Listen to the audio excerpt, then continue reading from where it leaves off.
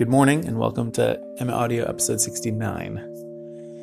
Well, I had to choose today between sitting in a sunny chair in the front of the house or sitting in a chair not in the sun but next to the wood stove. So for now, I've chosen the sun.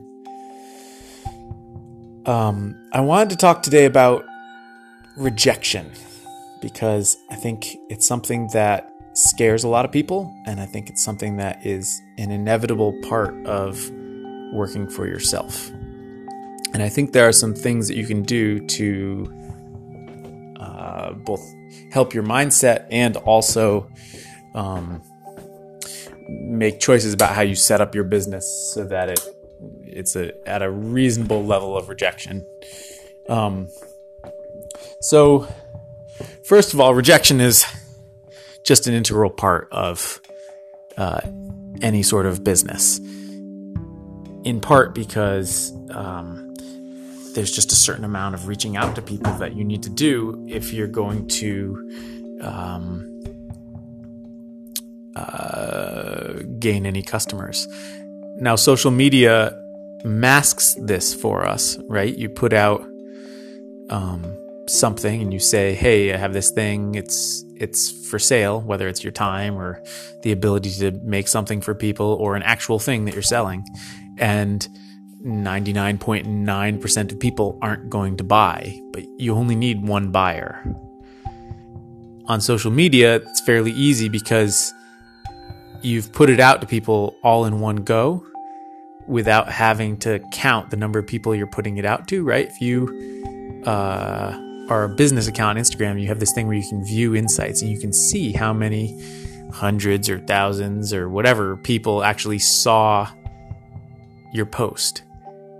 And then if you think about how many people of that number actually responded, and of those people that responded, how many actually wanted to buy something, it's tiny for any one moment of offer that you have. So there's a lot of rejection there, except it's being masked by the fact that you're only seeing the times when people choose to engage. You're not seeing all the times when people don't engage. But there's another part of customer development that you'll have to do if you want to grow into new areas, which is what I just did last night, where I realized that my coffee scoops are probably a good fit for urban coffee shops, and that there's a lot of coffee shops, and that some of these coffee shops probably carry they have a shelf where they sell coffee, and maybe if I find a couple that might be interested in selling my scoops as well, that could be a good way to diversify my customer base. So the good news is that there's an incredibly large number of these shops. So there's a not an endless supply, but there's a large supply. So I spent maybe an hour yesterday hunting down and messaging. I think in the end I did maybe 24, 26 shops. And I just a brief message saying, hi there, I'm a professional spoon carver. I think my scoops would be a good match for your aesthetic. Let me know if you want to learn more when I'm booking, middle of March. Thanks for your time. So real simple, real brief. And of the 26, I got two responses.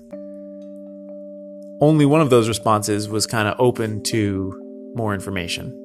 And of that, I have not heard back. So it's early days yet, but, especially because probably a lot of these accounts, they don't manage their Instagram so closely, so they're not even going to see it. And of those that see it, most are going to ignore it. And of those that choose to look at it, it's not going to be the right fit. So you're really searching for a needle in the haystack. You're looking for that one person where it's a new business, or they just decide to have a shelf and they're open to a new thing, and because they're not coming to me, right? I'm coming to them. So they're open to a new thing. They're looking for something. They like my aesthetic. The price point fits with what they think their customers might be willing to pay. So all of that is inherently built into the reason why the rejection is so high. Now, sometimes you do find that person, and that's why it's worth doing that, and why I push myself to reach out to wholesale customers, because otherwise they might not come to me. My website doesn't make it easy to be a wholesale customer coming to me.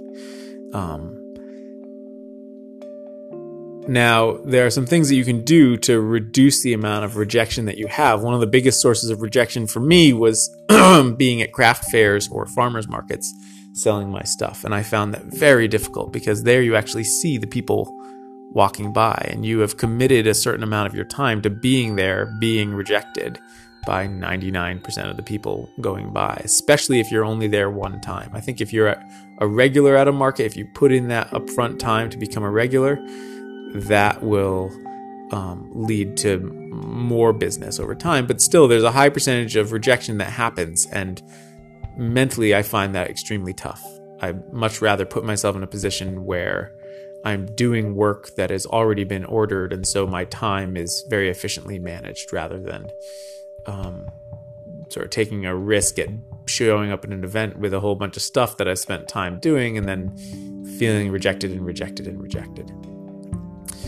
Either way, though, whether it's sending out emails to people or messaging people or standing at a farmer's market booth, I think the most important thing about rejection is simply to accept it with as much equanimity as possible. Realize that it's not about you, that it's that people stay in their ruts, and there's only a small percentage of people who are going to be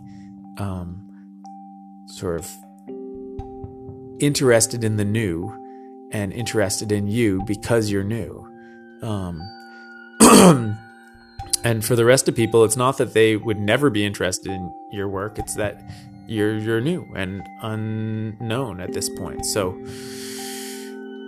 the more you can set your life up so that it only gives you the amount of rejection that you're able to handle, and so that you